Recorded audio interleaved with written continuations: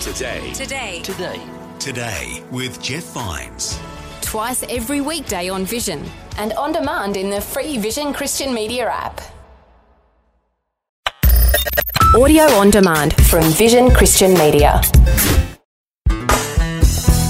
Those of us who live in the city, well, it's easy for us not to understand the importance of a harvest. Harvest time is when farmers reap the benefits of all their hard work. Harvest time is a relief, a blessing, a provision, and a celebration. That's why when God talks about the harvest of righteousness, it's actually a big deal.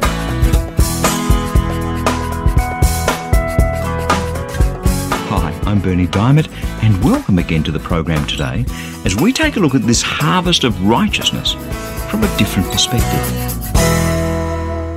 I remember when I was in my last year of high school, quite a few years ago now, I travelled to a country town to teach the clarinet at a music camp during the school holidays. And I had the opportunity to stay for a week on a farm. Now, this was a large property and they farmed sheep, thousands of them.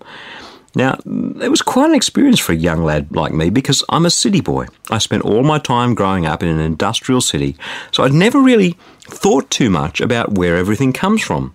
Milk, after all, came out of bottles, and eggs came out of cartons, and meat came from the butcher's shop, and so on. You don't really think so much about it. So spending this week on the sheep farm was just the most amazing experience. We had the opportunity to help dip the sheep. You had to pick them up and throw them down this chute so they ended up in a trough full of sheep dip. It was absolutely back-breaking work. And for a lad who'd never really thought too much about where lamb chops came from, other than from the butcher shop, it was a real eye-opener. Farming is hard work. Ever since then, I've had a great respect for farmers. And not only is it hard work, but pretty much they only get their income once or twice a year. And that happens when they take what they've grown, whether that be a crop like wheat or sheep or cattle for slaughter or wool for clothing. It's when they take their produce to market. It happens at harvest time. But of course, there are many things that can interrupt the harvest. Drought, flood, fire, a plague of locusts, diseases in animals, and even if there's a bumper crop, often as a result of the abundance, the prices at market are depressed, so the farmers get less for what they grew. So it's a tough life. And that week on the sheep farm has given me a deep and abiding respect for farmers and their families. But there's something else, another lasting legacy that this week on the farm as a young lad has left with me. And that's an appreciation of the tough reality of farming on the one hand and the sense of jubilation of a successful harvest on the other. See, we city slickers hear the word harvest and it really doesn't sink in. It doesn't mean too much to us. It just kind of washes by. But harvest time, it's the culmination of all the farmer's work. It's the time of reaping the reward. A successful harvest brings great joy and a sense of accomplishment and relief and safety and provision, not just for the farmer and the farmer's family, but for the whole community. That's what a harvest is. That's what harvest means to people who live and work on farms.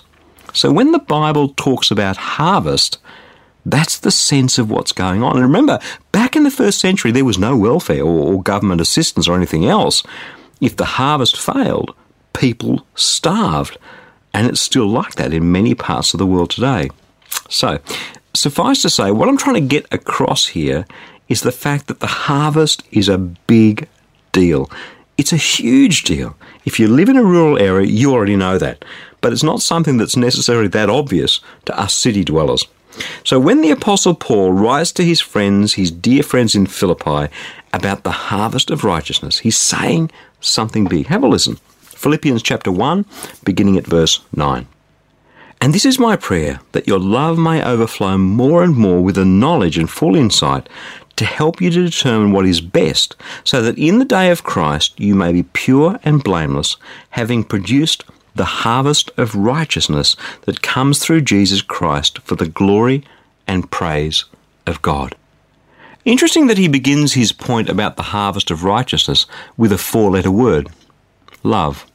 His prayer for his dear friends in Philippi is that their love would overflow more and more, because it's in this flood of God's love, which works its way out in our love for one another, that we gain knowledge and develop the insight to know what is God's best. And living out His best isn't always the easiest thing to do, as we've seen over the course of this week. Living out God's best requires sacrifice, and it hurts a lot of times.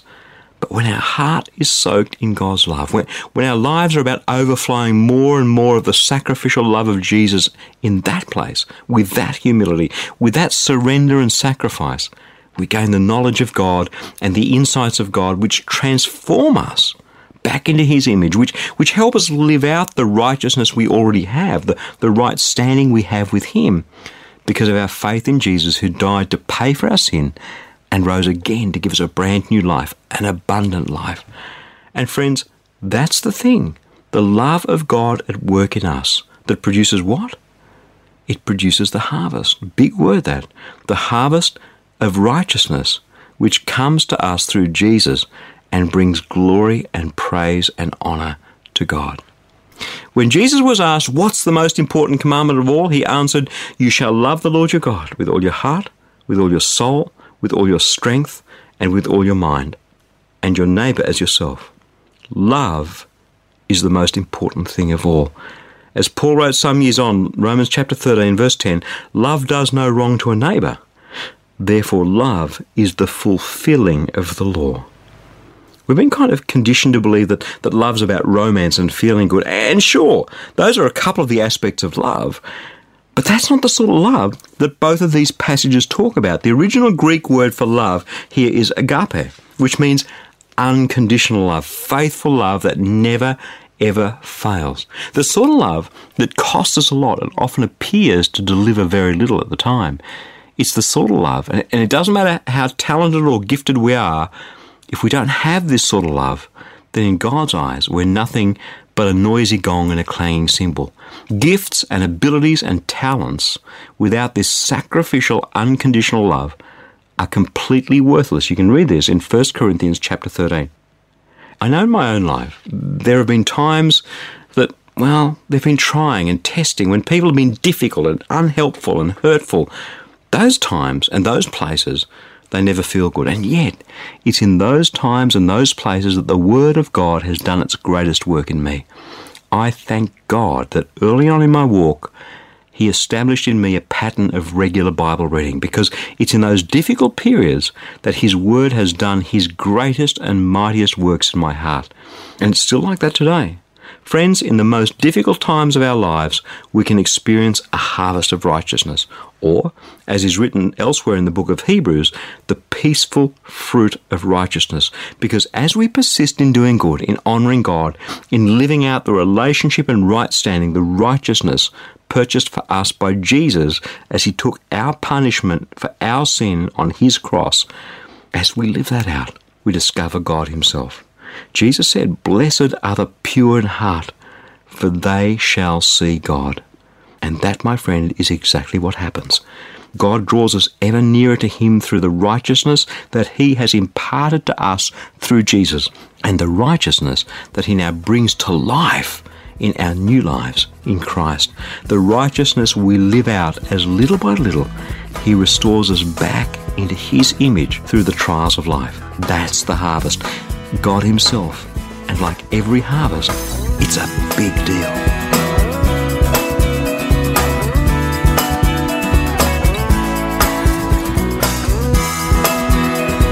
Hey, social media is a great way to stay connected to your friends and the world around you.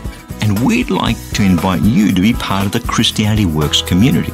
The Christianity Works community is full of daily thoughts and devotions and inspirations, so no matter what kind of day you're having, you can be encouraged. If you're on Facebook, search for the Christianity Works page and like us. When you do, you'll see some encouragement from your friends and community at Christianity Works, including free booklet downloads from time to time. But more than that, it's a library of thoughts and verses that you can share with your friends and family. So we'll be sharing God's Word together. It's a great way to share the good news of Jesus amongst all the chaos. Amen? So, like Christianity Works on Facebook, be encouraged and blessed, and share some of that with your friends as well. I pray that your heart will be touched and transformed as you draw ever closer to Jesus through his word. I'm Bernie Diamond, and I'll catch you again same time Monday with a different perspective.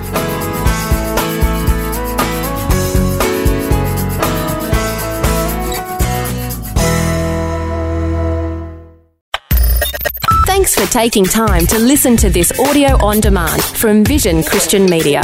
To find out more about us, go to vision.org.au.